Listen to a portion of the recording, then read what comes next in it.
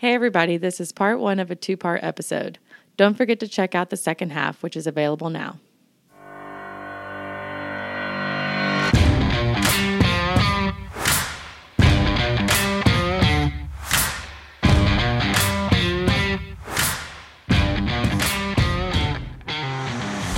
Hello, everybody, and welcome to another episode of What the Frack from B&O Pipeco Services. It's a special day for us today.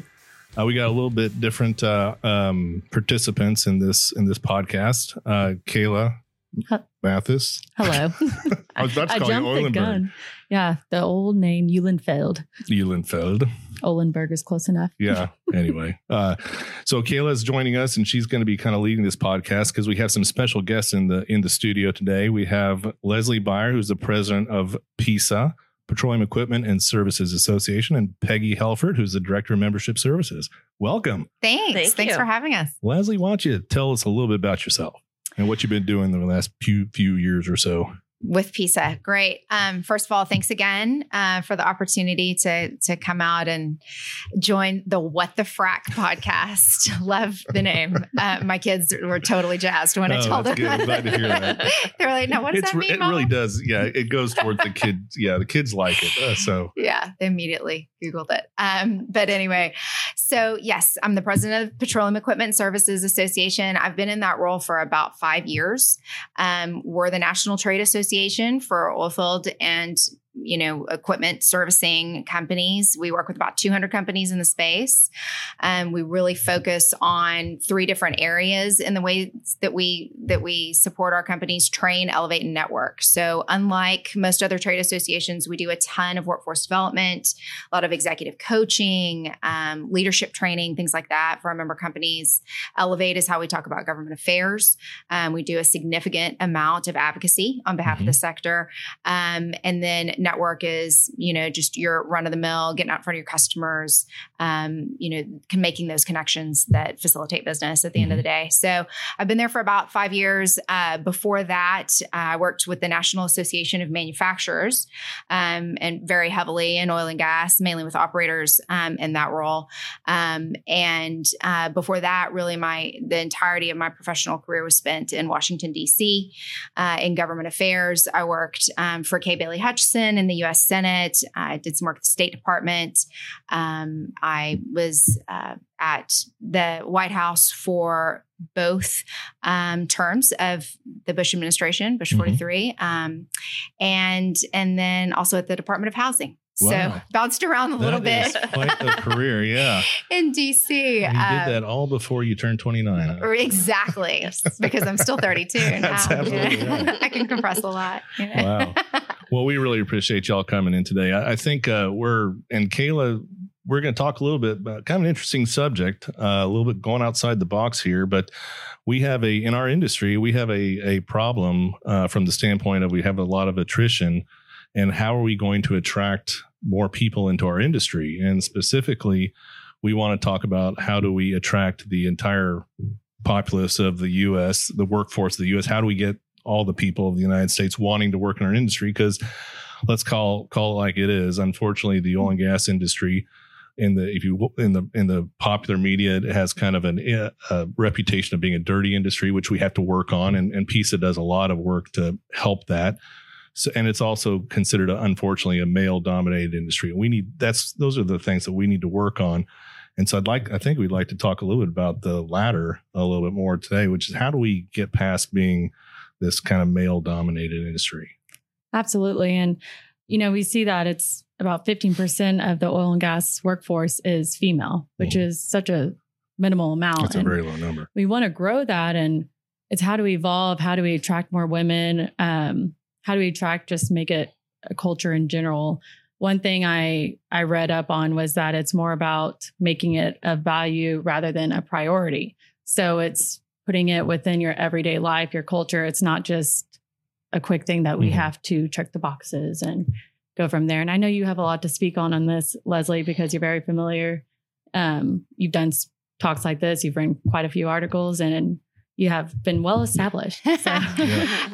Well, thanks. Yeah. I do have some thoughts on that. And I think at the end of the day, it doesn't necessarily just go back to gender diversity. Yes, I think the oil and gas industry, there is that image there that we're working to change. But the way that I see that we're going to be able to change it is about culture and diversity of all kinds, but really taking a good look at our industry and adopting those practices that promote the kind of culture that's going to help us attract the workforce of tomorrow. I mean, there is no industry more exciting than oil and gas right now, and the challenges that we face, and the fact that our industry, combats global energy poverty. We lift people out of poverty in developing nations.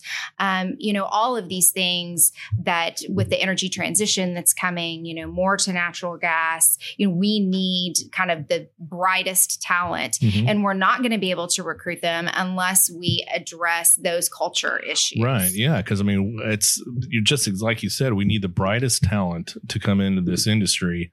And unfortunately, a very large percentage of the brightest talent is probably not really interested in coming into this industry. They're not, but it's because they have, I think, a tainted view of what it is. Yeah. And it's so funny how, tech and those companies can really attract that demographic. But really, we are tech. This is all about high level technology that has applications across everyone's lives. The technology that is part of our industry is really the main thing that we should be talking about. Yeah. And so I think the elements are there that talent would want to see. It's really just the perception of where we are as an industry. And I think, you do see the industries that are pulling that talent. If, it's not hard. You see the articles about everything that they do, on site, out at Facebook. There's a woodworking shop. You need to leave your desk and, work out some aggression for a minute. You walk down to woodworking and build some cabinets. That's awesome. Free food for everybody, all those things. Free valet. Yes. You can drop off your dry cleaning there. These things are not practical in Houston, Texas. Right. Yep, that's right. But there is a culture of, really being inclusive and supporting work-life balance, which, and I hate to call it work-life balance, kind of work-life integration. Yeah, that's a good way to put it. As myself, I'm a single parent. I've got 3 kids. There are times in the day when I'm at school, working on PTA stuff, and then I'll get home at night and, get some work done. Just that flexibility in the workflow is critical. And there are not a lot of our companies, I think, that are focused right now on giving flexible, flex time, whether that's work from home or, every other Friday, how that works.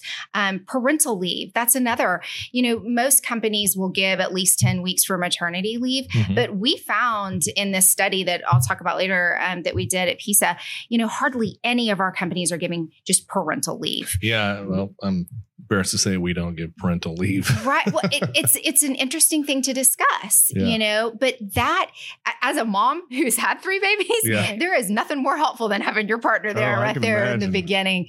And so these are culture and family issues. They're not women's issues necessarily.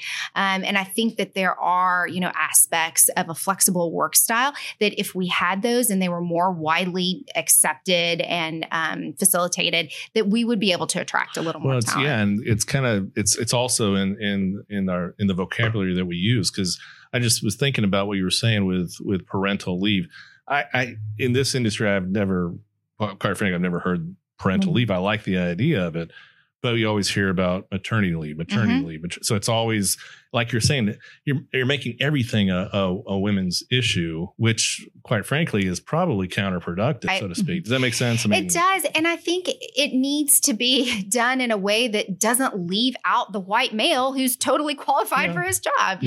There are times that, and I see this across the board with some of our members that are leaders, and they're like, look, I feel like I'm part of the problem when I come to a diversity and inclusion talk. I feel like people are talking to me like I'm the problem. Yeah. Really, I just want to be helpful. Yeah. And that's the case. We need to learn how to get some more diversity at higher levels, but really to grow that from the bottom up, not just necessarily check the box and, put some, people in at top level positions that may or may not be the right people for the job. Really developing talent from the bottom up that's diverse talent so that the right person goes in the right job and that we're not excluding, quite frankly, the white men that are already here that, are doing a great job and want to help with this.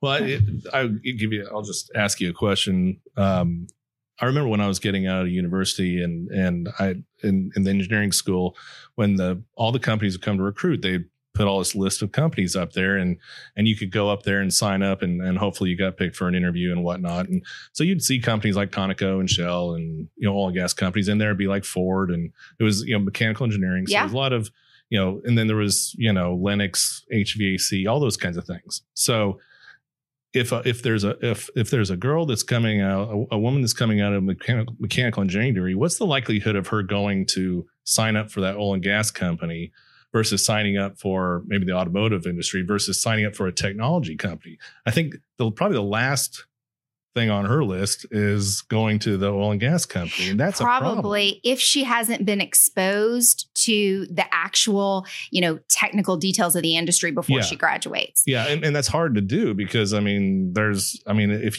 you just go off of what you hear in the media, this isn't a very high tech industry. That's what it sounds like. It is, but you don't get that. So I think I wish we could attract more of that talent. I think we need to attract more of that talent. I just don't know. I don't think we are. I know there are groups, and we fund a number of groups that are working to try and, promote just the geosciences in general. Yeah. At the middle school level, we support a STEM program out in the Permian. It's a digital vocational program, middle school targeted, Odessa, Midland, parts of New Mexico. And then, we also support a petroleum academy program for high schools in Houston and one in Fort Worth. And then, as there are programs like that targeted at that lower, level in middle school and high school so that kids can start seeing this is what oil and gas is all about. But you're right. What they're hearing in the media is that, oil and gas is going away. Right. But that isn't the case. It's going to be a long time before we end, the use of fossil fuels as just a fuel that can continue and is reliable and is affordable and that, developing nations need as well as ours. Pulling people out of poverty. That's a big deal. It is. We don't talk about that enough. You're right. We don't. And again, I think you start to present that image as an industry, then people start to think, well, I want to do some good for the world. Right now they're thinking, well, if I go working for an oil and gas company, all I'm going to do is destroy the planet. That's what they're thinking. And so, that was an article I actually read the other day, was that women, they tend to gear themselves, and I don't want to speak for all women, but they gear themselves to look for something that's going to help the environment and do whatnot. So you're looking towards solar, environmental, anything that's going to help the industry. And what they don't realize is that we do that in our industry. And so I think it's also, just educating these young adults in general, men and women, on that we can provide this. That's right. Kayla, you're right. Because you mentioned when we sat down, that just talking about how women in general want to make a difference, but it really is, it's generational too. Yeah. I'm like the only Gen Xer, I feel like, in every meeting. Right there with you. Steve Tate's right across. Yeah, we did one of these on Generations, and it was hard to find Gen Xer. I think I was the only. It's so hard. I think because of the downturn, in the 80s, whatever, for whatever reason, there's like 4 Gen Xers in every meeting. Well, large meeting. I'm embarrassed to say this, but when I was getting out of school, the only company that would hire me was a company that was oil and gas related. Yeah. So you just I didn't really want to get into oil and gas, but I'm happy I did. But, I think people also went through that time frame of, and this goes to generation of, when the oil and gas industry is so up and down, and the market would go so bad, and they just didn't think about how to develop over the next decade of, you need to be hiring people, younger women, men, to keep your growth going. And that's where you get the Gen X. You have that huge gap. Yeah, so then you have all these millennials coming in, and they automatically think the oil and gas industry is just against female and it's dirty and all this stuff, because that's the reputation it's had for a long time. It's oil field trash is some of the names of events we go to. Well, and the media doesn't help, and neither. Right.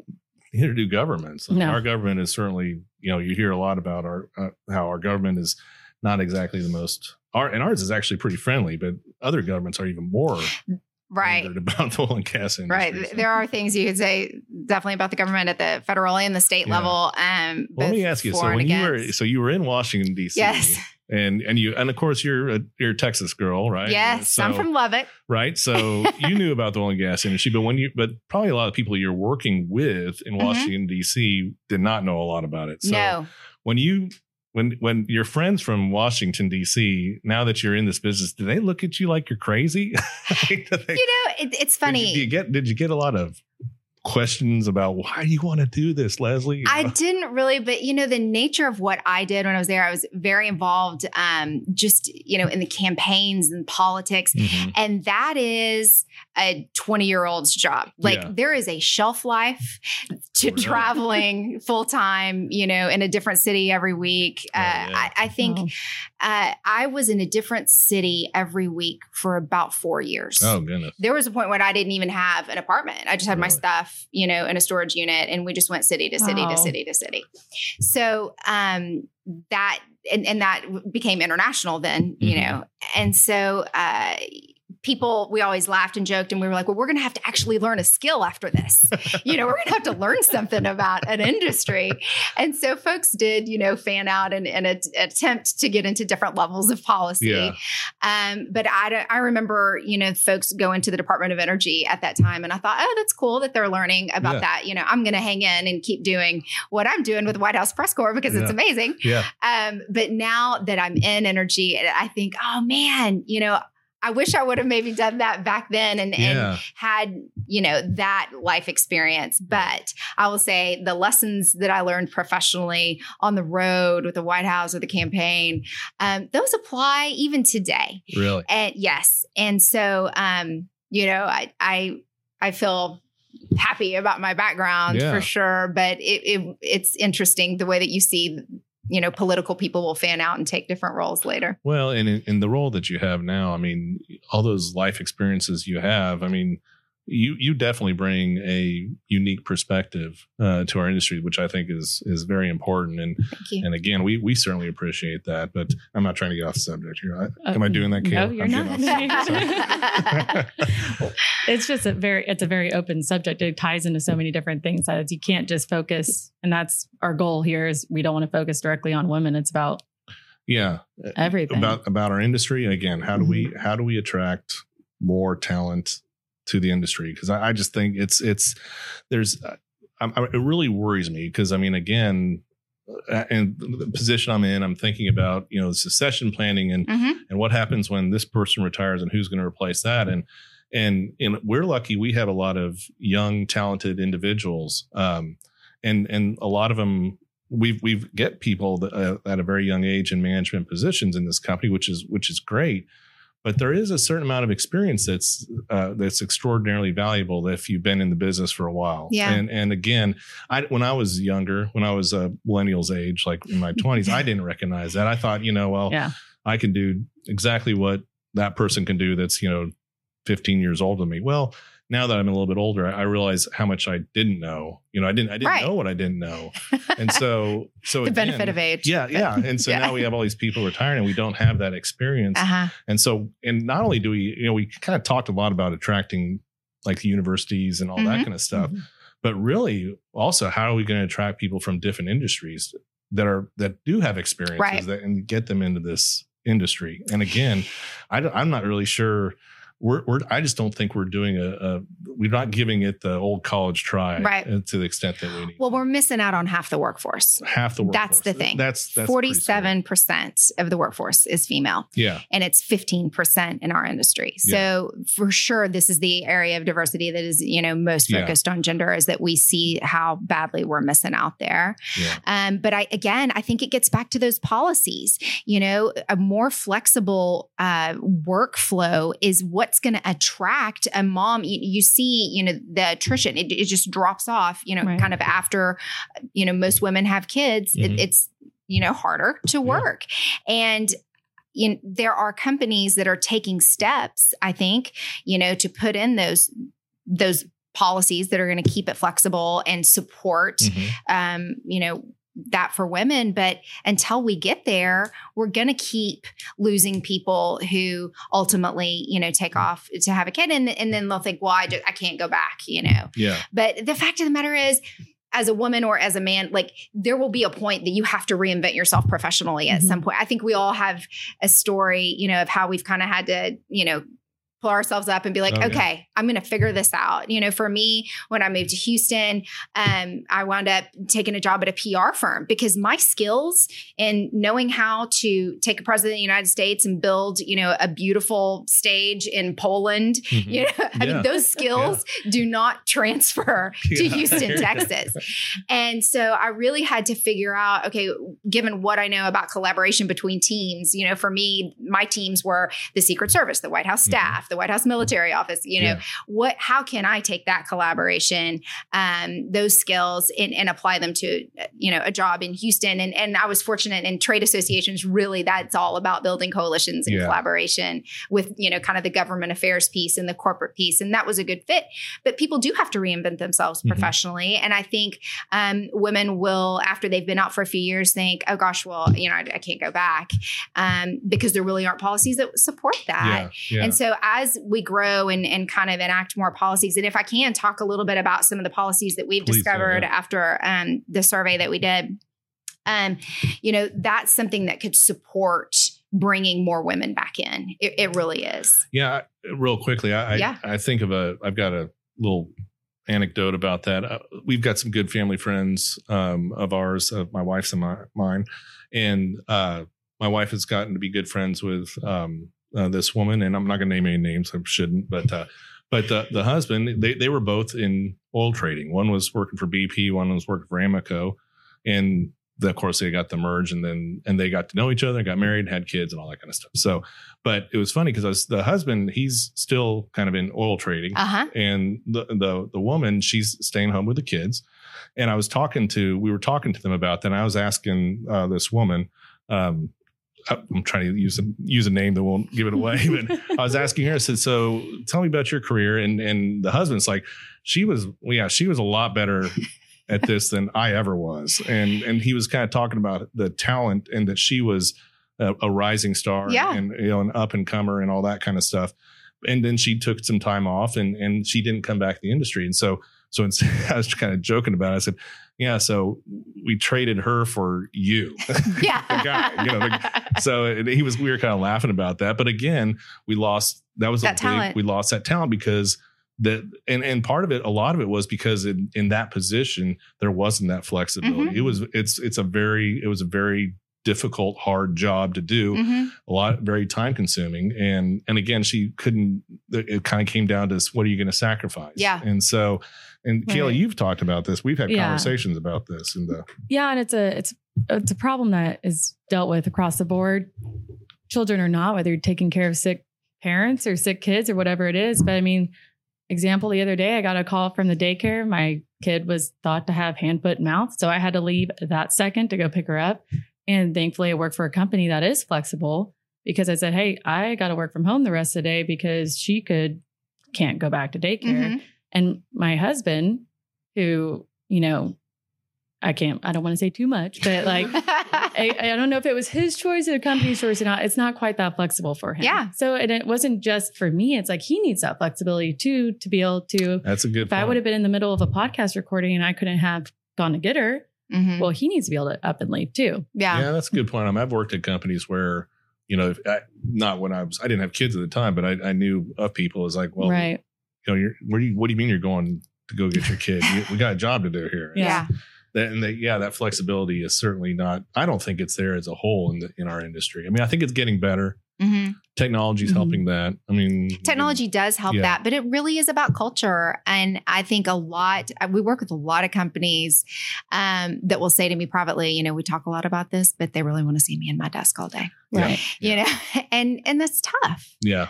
Yeah. And you have more of a respect for your employer when they give that to you. You have more of appreciation and you're more likely to come back to work. Right.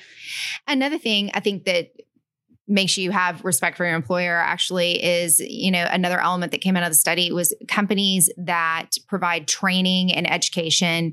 Even if you think, okay, you're making these decisions about benefits at your company, and you're like, I can't afford to let these people, there are some certain jobs you just got to be at the desk.